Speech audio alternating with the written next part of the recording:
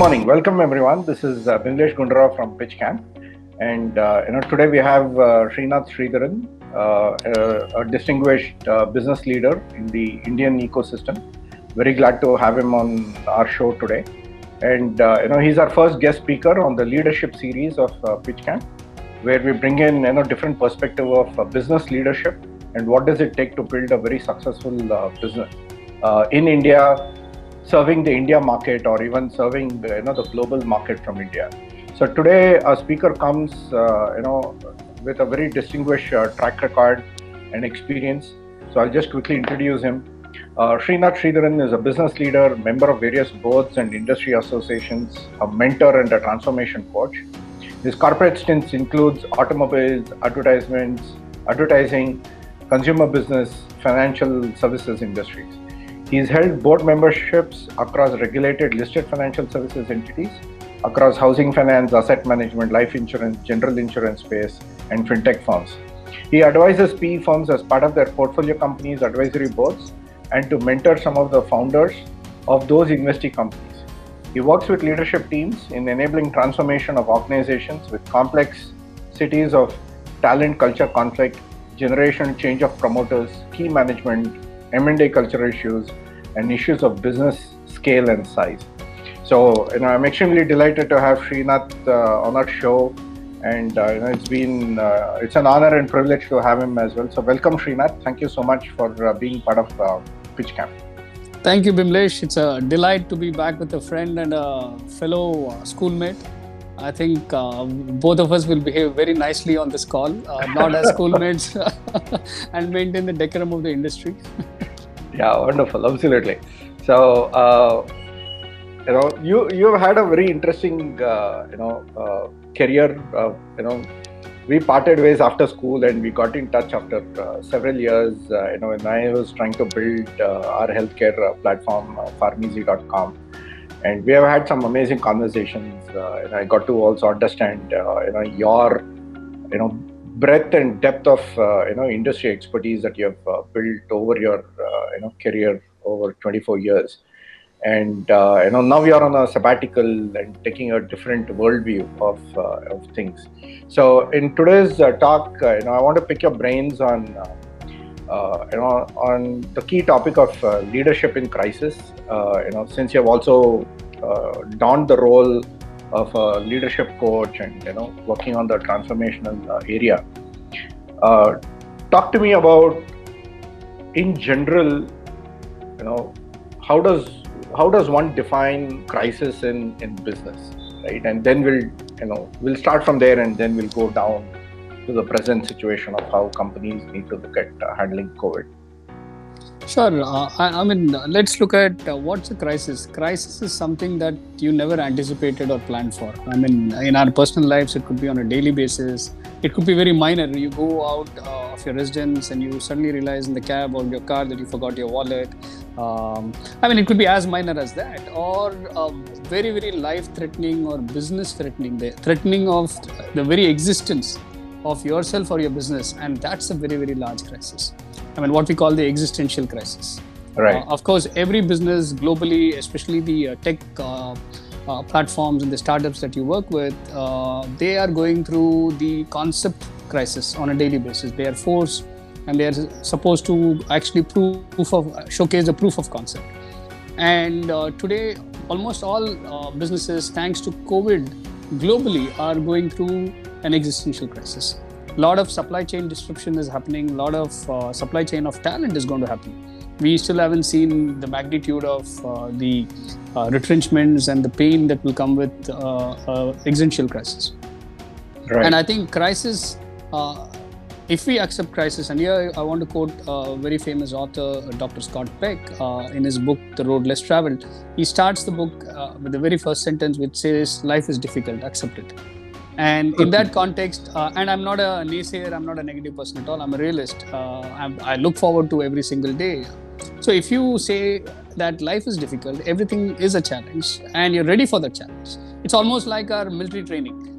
You're equipped to deal with arms and ammunition, you're equipped to deal with difficult situations, difficult terrains, lack of sleep, lack of food. And if you go through that training, you are actually not anticipating on a daily basis that there's going to be a war. But the fact is, you're geared up for a war. And I think that's what is missing in all our B schools. If you look at the curriculum of our business schools, we all have almost pampered our next generation to move from classroom to boardroom. That's a feeling. And I think crisis suddenly hits them hard, saying that, oh my God, how do I deal with it? There is no textbook solution at all.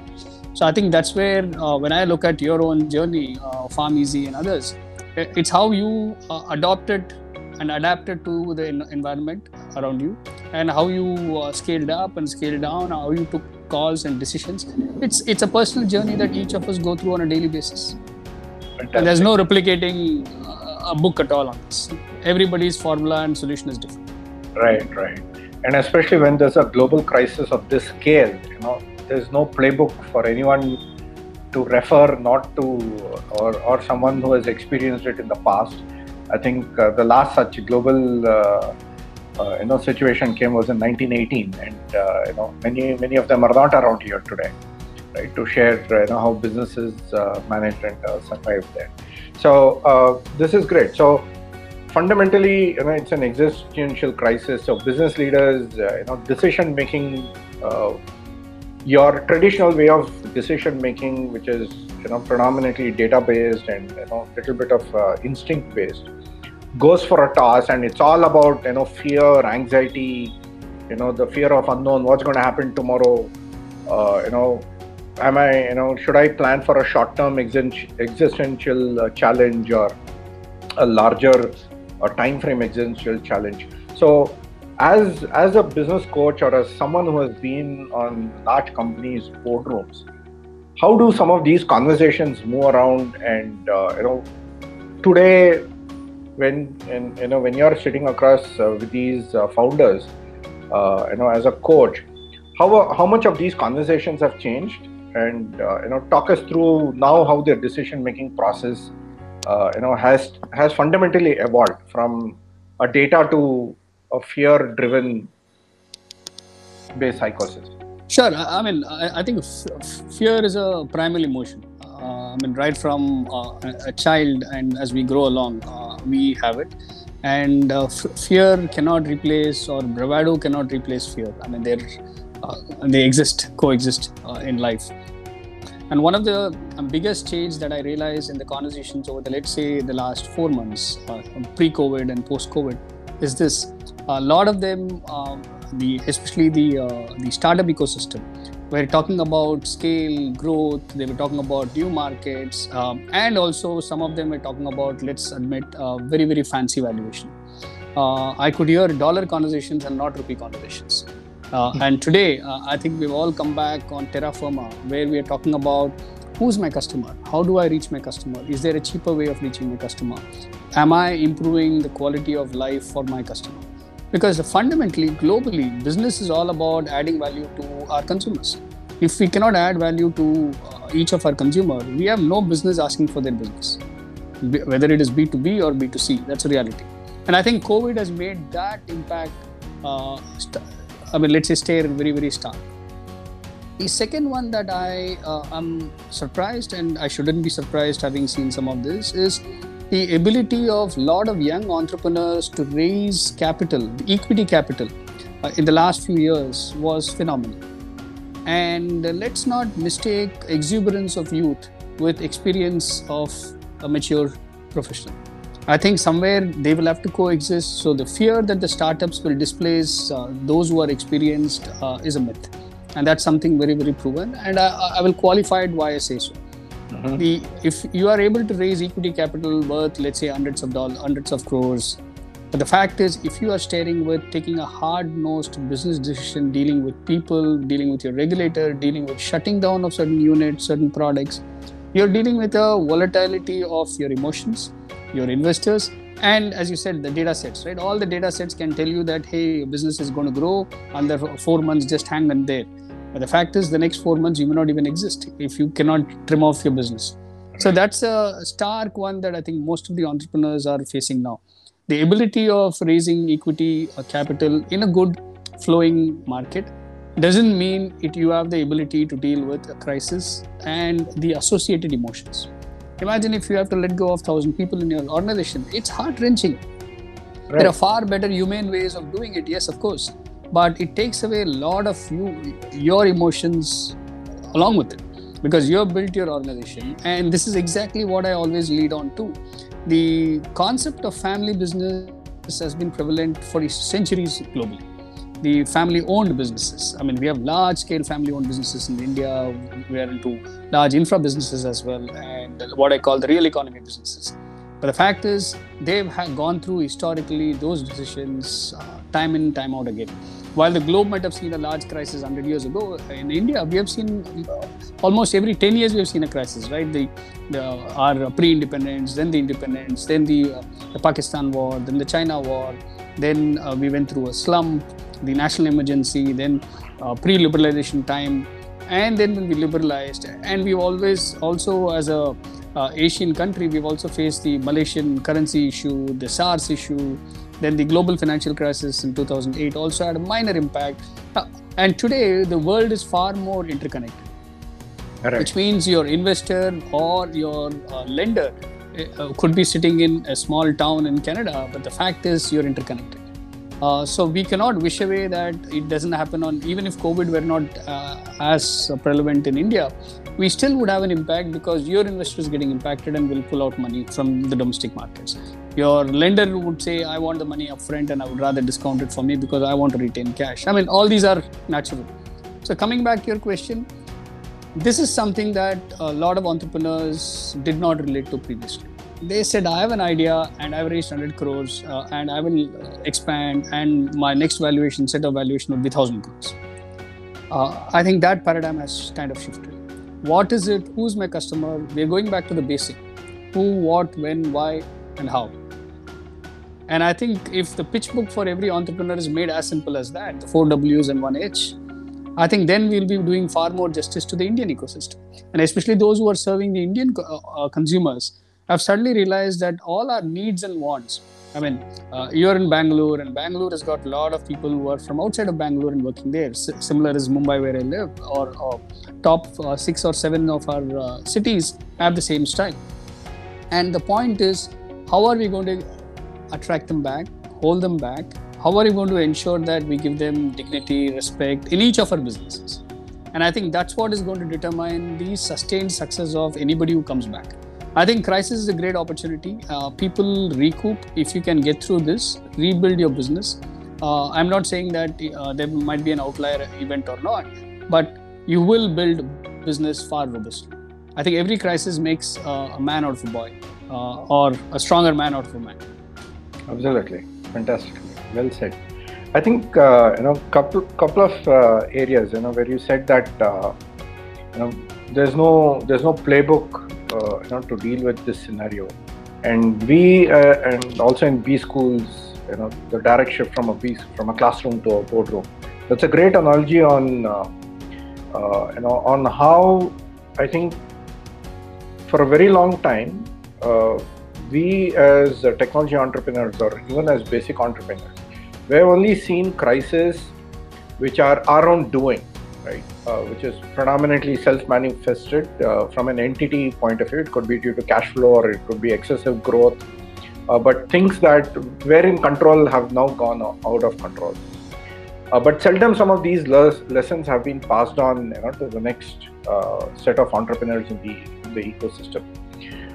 Today, what is happening is, now there's a lot more outreach happening to, people with larger, more experience, to have a different worldview.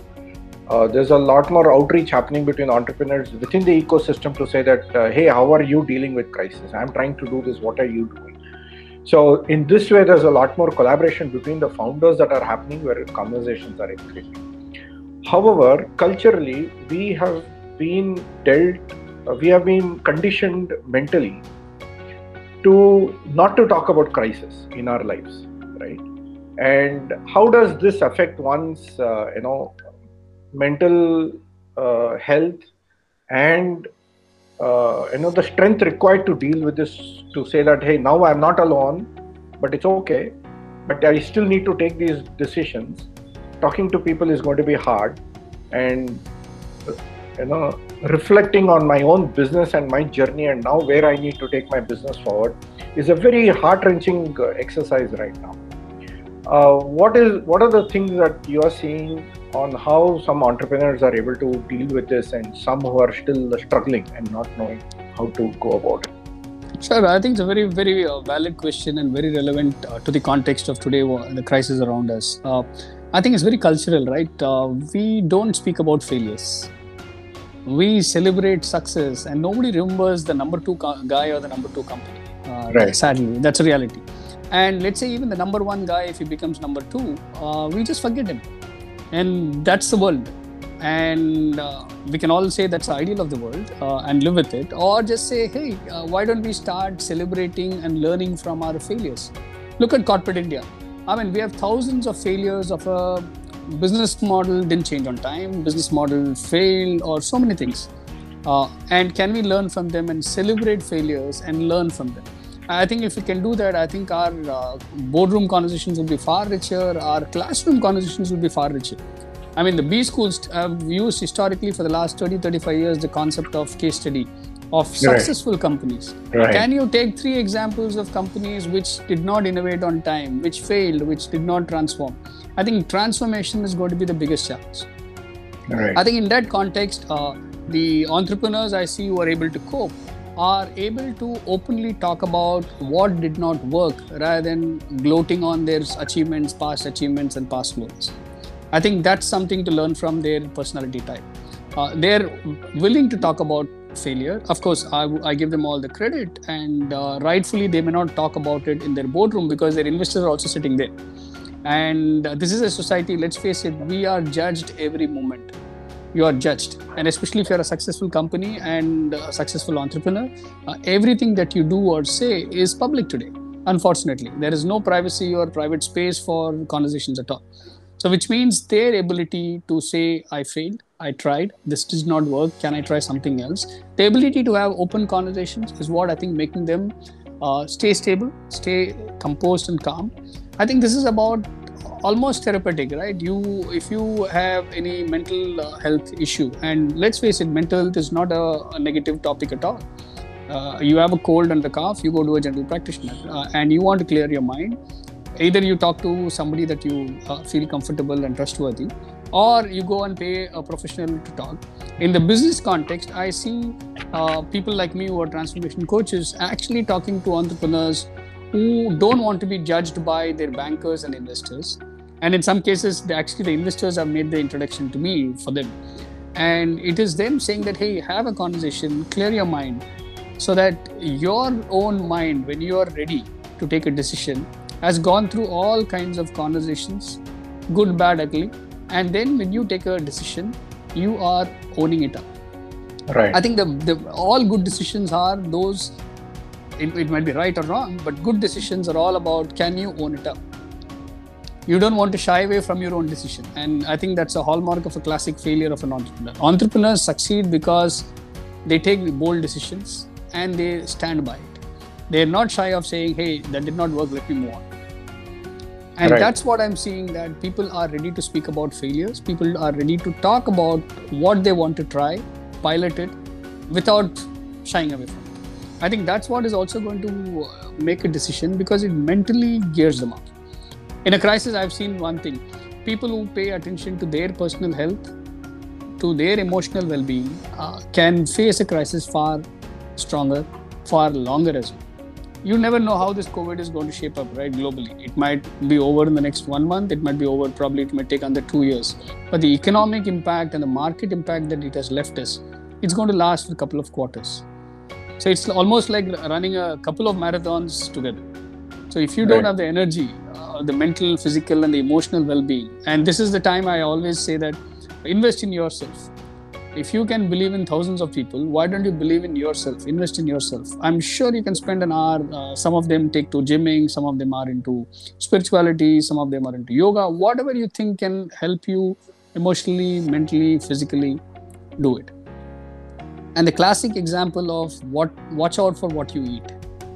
And I've heard cases of, in a crisis, you reach out to a bag of chips. or a coffee or a cigarette. I mean, these are things, small little things. It might sound very trivial, but over a long period of time, it plays a greater role in your own physical health. And this is where I think entrepreneurs need small little one guidance. Take care of yourself first. If you're not well, you cannot take care of the people in your company and your company. Be fit. It is a war. It is a battle. It's a long-term battle. So crisis, in a nutshell, a lot of entrepreneurs who are making the cut and facing this better than others are those who are taking care of themselves and ready to admit failures and things that don't work, and who are open to ideas, who don't say, oh, I've never tried it, I'm not sure, it won't work for me. Yes, they know their organization more than others, but they're ready to try, experiment. Right. Fantastic. So it's often, we spoke as part of prepping up for this conversation that, over these couple of months and over years of your experience in both dealing with crisis and taking your learnings from crisis, you had some fantastic, pointers and some thoughts. So, why don't we run over them, one by one?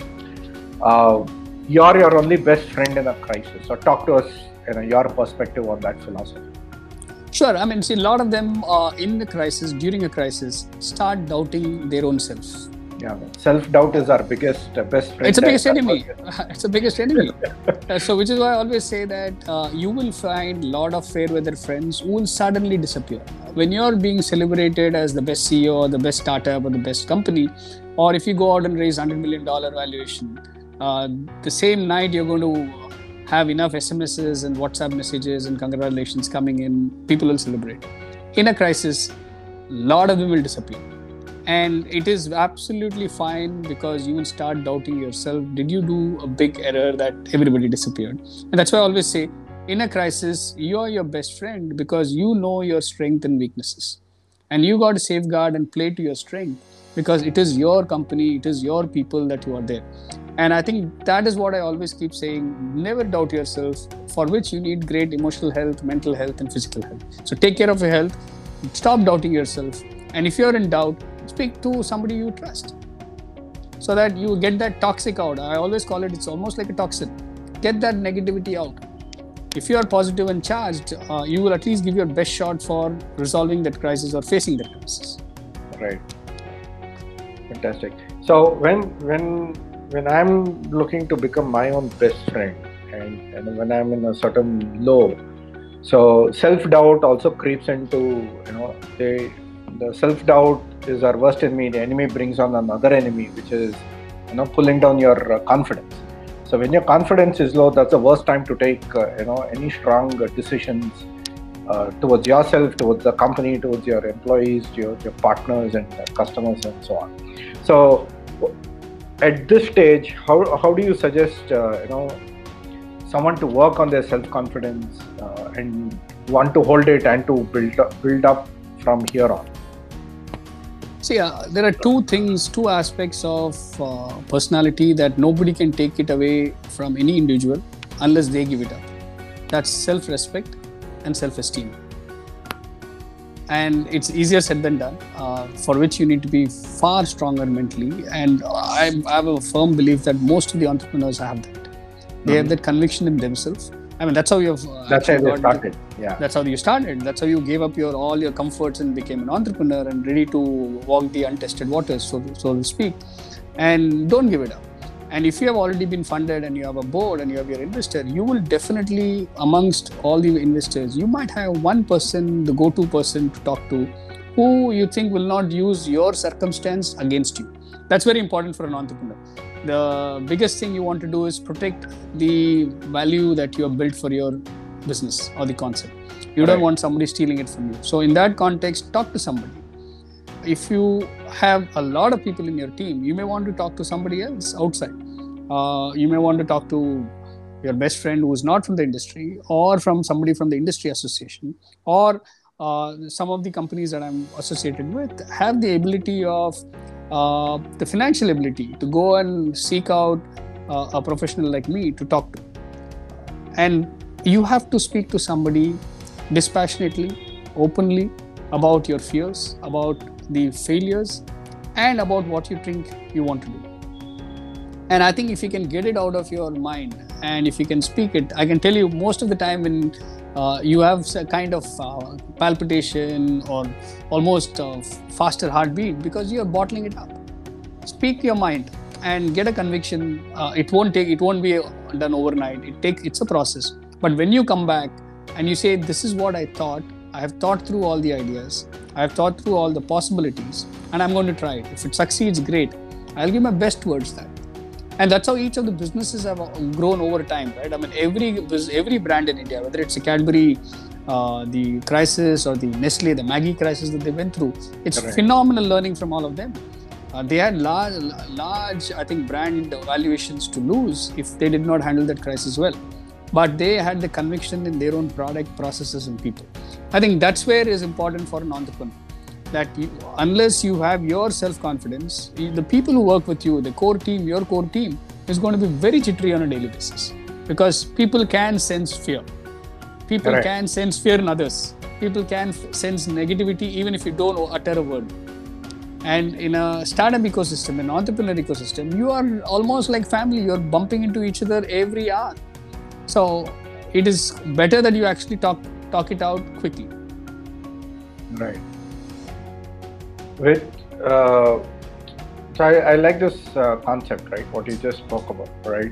That the state of conviction comes from a very strong self-belief, and that self-belief and conviction also culminates in to what standards of performance we hold ourselves accountable, or we would like to be held accountable for.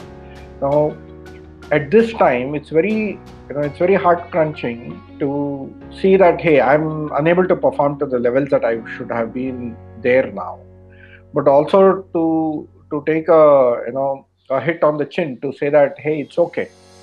I'm not alone. It's a global thing. There are things that are out of my control that I need to deal with it. And this may not be the hardest punch that I've ever got hit, but I need to figure out a way to stand up on this.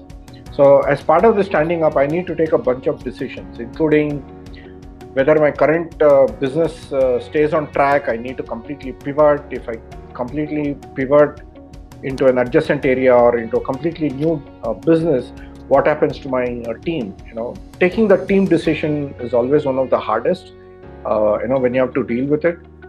We have seen the American, way of showing great empathy with Airbnb starting, the culture of, showing great empathy towards how you lay off people.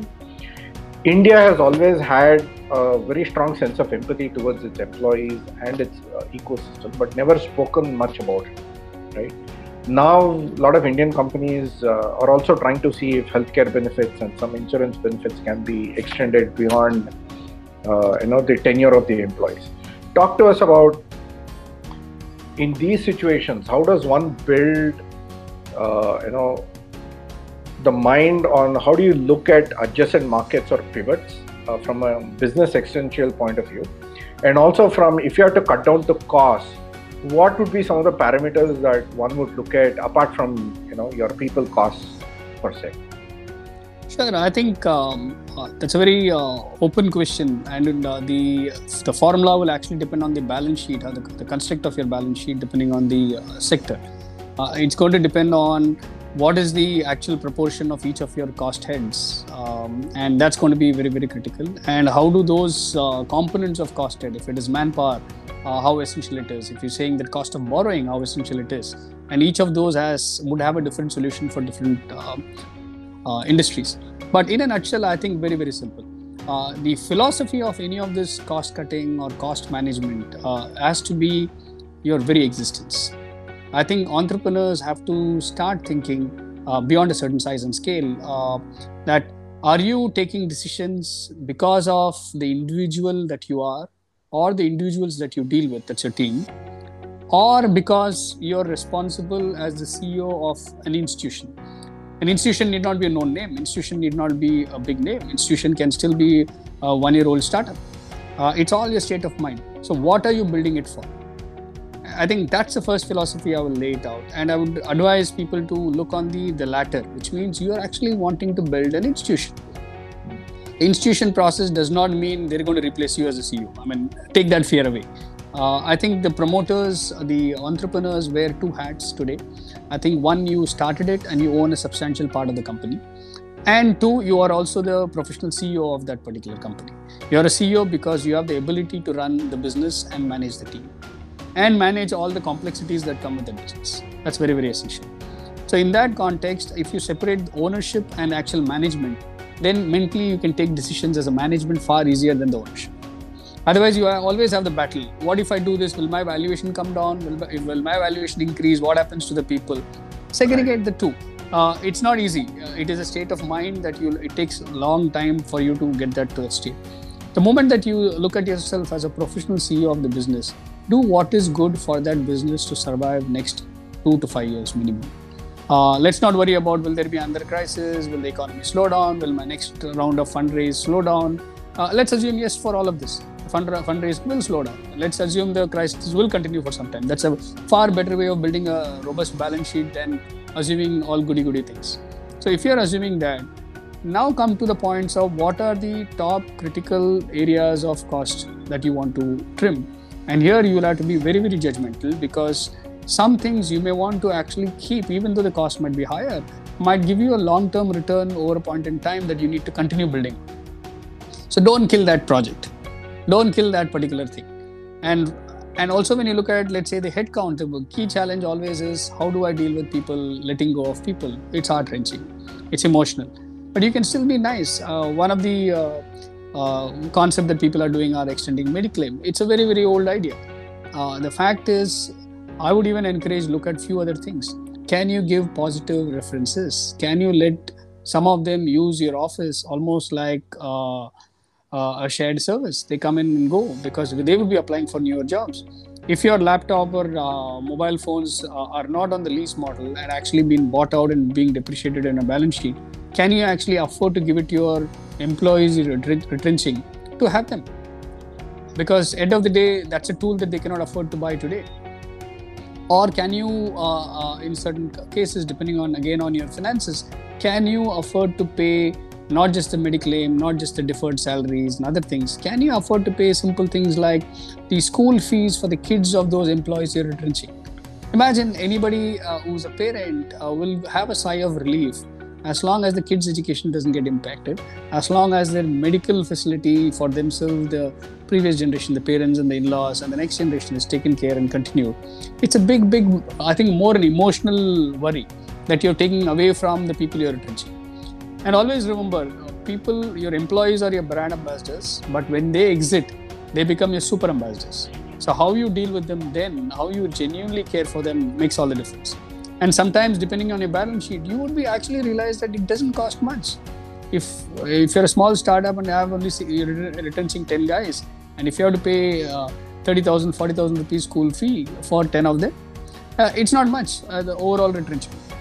So there are countless ways that you can do it, or you can tie up with a counselor, local counselor, in case they want to reach out to speak to them. I think that's a reality. But the fact is, if everybody assumes that after this COVID economy, the jobs will come up in the next 1 month, 2 months, 3 months, I think let's not kid ourselves. It's going to take some time when the economy settles down. A lot of pain, according to me, is yet to come. When it is not shameful to sack people, people will do it. Today, nobody wants, not many people, and the known brands will not do it because it is publicly awkward to let go of people. And in our financial system, there is a moratorium that the government has given for most of the loans. So it is fine. You don't feel the pinch. The day the moratorium ends. Yeah. And that's when the real rubber hits the road moment comes in. And that's when I anticipate retrenchment. And again, one more thing is, retrenchment is always taken very personally and will be, because it impacts individual, and let's face it, it's a social standing. People in our society, if you don't have a job, it's almost like a stigma. So can you dispel that myth? Can you treat people with dignity? Can you allow them certain facilities which will, let's say, give them that dignity? Let them come into your office once in a while. Can you host a weekly get-together? It doesn't cost much, and it shows dignity, that you still respect them as the friends and the team members that they were, the colleagues that they are. But sadly, business decision allowed you to force you to let them go. But can you afford to get them back once a week, once in fortnight, to celebrate and to talk about all your failures, and are there any learning? Because end of the day, they still have some wisdom. So there are countless ways that we can do, and I think each of these solutions will have to be built on the culture that you have in your organization. Cultures are very, very varied, and belief systems are very, very varied, and the segments are very, very varied. And I'm sure there are enough solutions that people have in the market, and you can build on. So this again goes back to one of the old sayings that being a CEO, you are not here to win a popularity contest. Right? Absolutely. But doesn't mean that you don't look at being empathetic to your decisions because it has a long impact life cycle. Yep, that's true. Fantastic. Let's talk about at this stage when raising funds is hard, in the typical way of raising from the PE world. Talk to us about alternate fundraising options, especially the debt markets. Now that a lot of banks are flushed with money from the government, especially in India. Is debt market really an option for technology companies who have raised a lot of money from VC funds? They have never explored debt market, especially from traditional institutions. They always look for a bridge loan, which is a fancy way of debt, raising a debt round from the same PE fund. That's but right. Now with PE funds also becoming more conscious, how attractive is really the debt market, and talk to us a little more about it. Sure. I mean, debt market in India has always been very shallow. So while from the technology space, technology entrepreneurs have raised equity capital, it looks fancy, right? Because you're talking about large valuations and it looks like you're flush with funds. And the fact is, in the debt market, you have to be very sure what do you need that debt for, and what is the cost of the debt? Can your balance sheet afford it? Or is it better off that you use equity to build some of those projects that you want to use that liquidity for? So I think in that context, there are only three tools that I see for tech entrepreneurs. One is extreme left, you have the equity capital. On the extreme other side, you have the debt markets, which could be a bank loan, which could be a mutual fund borrowing, which could be any other debt instrument. And in between, today the entrepreneurs, especially the tech promoters, have the concept of the venture debt, where you actually take debt because you don't want to dilute equity, and you're confident that your revenues and profitability will improve in 2 to 3 years, by which time you can retire that debt as well. And if you don't retire that debt by that time, it gets converted into equity and stuff like that. So the construct is only two, right? On one side you have the equity, other side you have the debt. The point is, why do you need that debt for?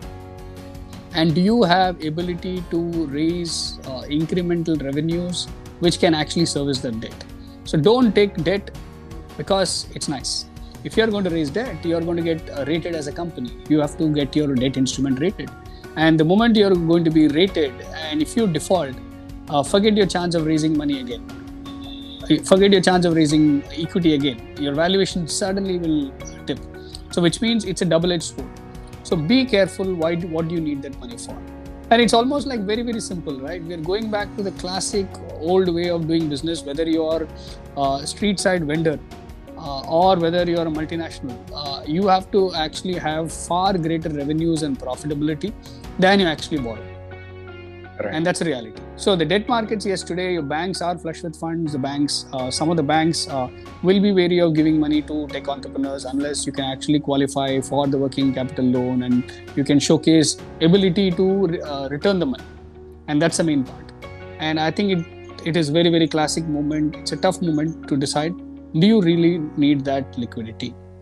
Don't borrow just to keep liquidity, because you need to service it with interest. Coming to the next set of points that we had discussed about, talk to us about this concept of over communicating and being accessible. These are times when due to the fear of failure or to the emotional tension that one is, basic human tendency is to withdraw, right? You withdraw from family, from social. Today online social events that families have, when you're going through a lot of emotional stress, basic human tendency is to withdraw. But that's not something that an entrepreneur, can afford to do, especially when you are in a very structured environment. So talk to us something, some tips and some ideas that you would recommend, to handle communication and accessibility. See, the classic point about why I always insist on over communicating in a crisis is simple. People have confidence. Crisis always blows up if it is lack of confidence. It is not crisis of actual business matter, then it becomes crisis of confidence. Let's say if Bimlesh in this company is going through a crisis, and if I try to reach Bimlesh and he's not picking up my call, I can try once, twice, thrice, leave a message, leave an email, all that. And if you don't respond, I start doubting you, not just your business. I start doubting your ability as an entrepreneur, ability as the CEO, ability as anybody, as a human being. I think that's why I always say, over communicate in a crisis. If people know that you're reachable, if people know that you're actually responding, and if I put myself in an entrepreneur's shoe, a lot of times entrepreneurs say that, hey, I don't have an answer now, but you keep questioning me and I don't have an answer. And I tell them, why don't you actually openly say, I know about this problem, I acknowledge, but I don't have an answer now. That's the far better answer than actually not picking up that call. Because then the other person who's asking that question says, hey, I know I called Bimlesh and he said he's been thinking through it and he has two different options, he's not decided and he's thinking through. Okay, let me call him after 2 days. He will call me after a day if he has an answer. I think that's where over communicating, whether it's across all stakeholders, internal and external. Internal because your teams look at your body language, the way you, and I'm not saying you should not scream, fret, fume, all that. There are very, very basic human emotions. Do all that, but respond. Tell people I'm okay. And always remember, as an entrepreneur, the biggest fear that most of us have is failure and how we will be judged, not only by the external world, but more about people closer to you, which means your family and friends. And I think that's what all of us have to take comfort. Their family. Communicate to them. Most of us in a crisis fight for the war at work or for the business, forget to actually respond positively to the family members.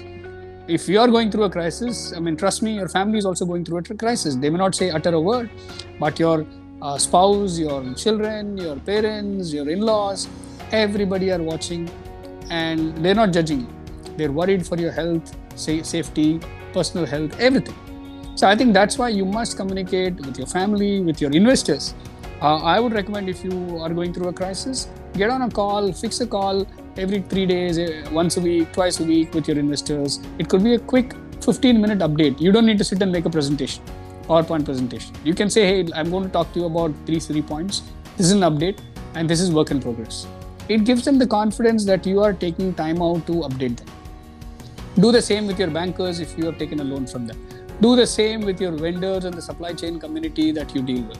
Do the same with your core team on a daily basis. I used to call it the stand-up meeting. Every day you say that we are going to just chat for 10 minutes. I'm going to speak as a business head. I'm going to speak for 3 minutes. Lay out what we have to do today. While we might have a goal to overcome this crisis, the annual business plan, the quarterly targets, all that are fine. What are we going to do today to get us closer to that? So stick to fundamental activities.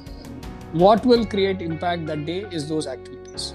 Talk about it and talk about who would approach what failure. And every day, if you can also do a debrief in the evening about what failed, what worked, and celebrate it. Because a lot of times we scream and we went out during the day with our teams and we don't realize that some people have the tendency to take things very personally. So in a crisis, over communicate, you're better off.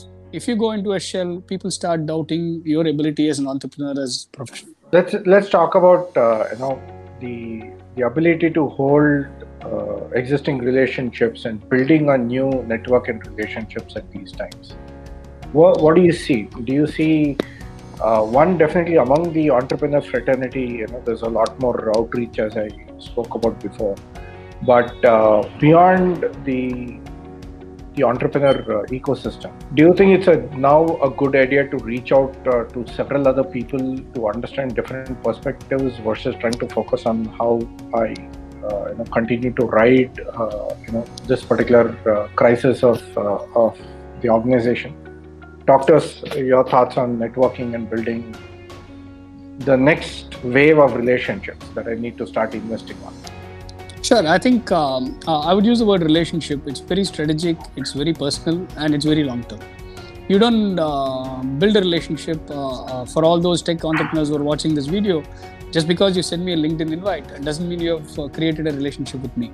It's the first step of the relationship that you've reached out, and I will accept that invite. But the fact is, you may not want anything from me. I may not want anything from you. That's fine. But if you want something, have the clarity of saying what is it that you want.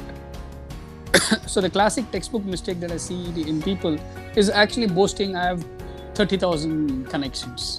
And I ask them, how many have you actually picked up the phone and spoken to? 100, 200, 300? In a crisis, how many of you can you reach out? You may not have spoken to them ever, but can you have the ability, your mindset, mental ability to actually say, hey, listen, I see these 3 people on my network and I will drop a message, fully aware that none of them might even respond. That's fine.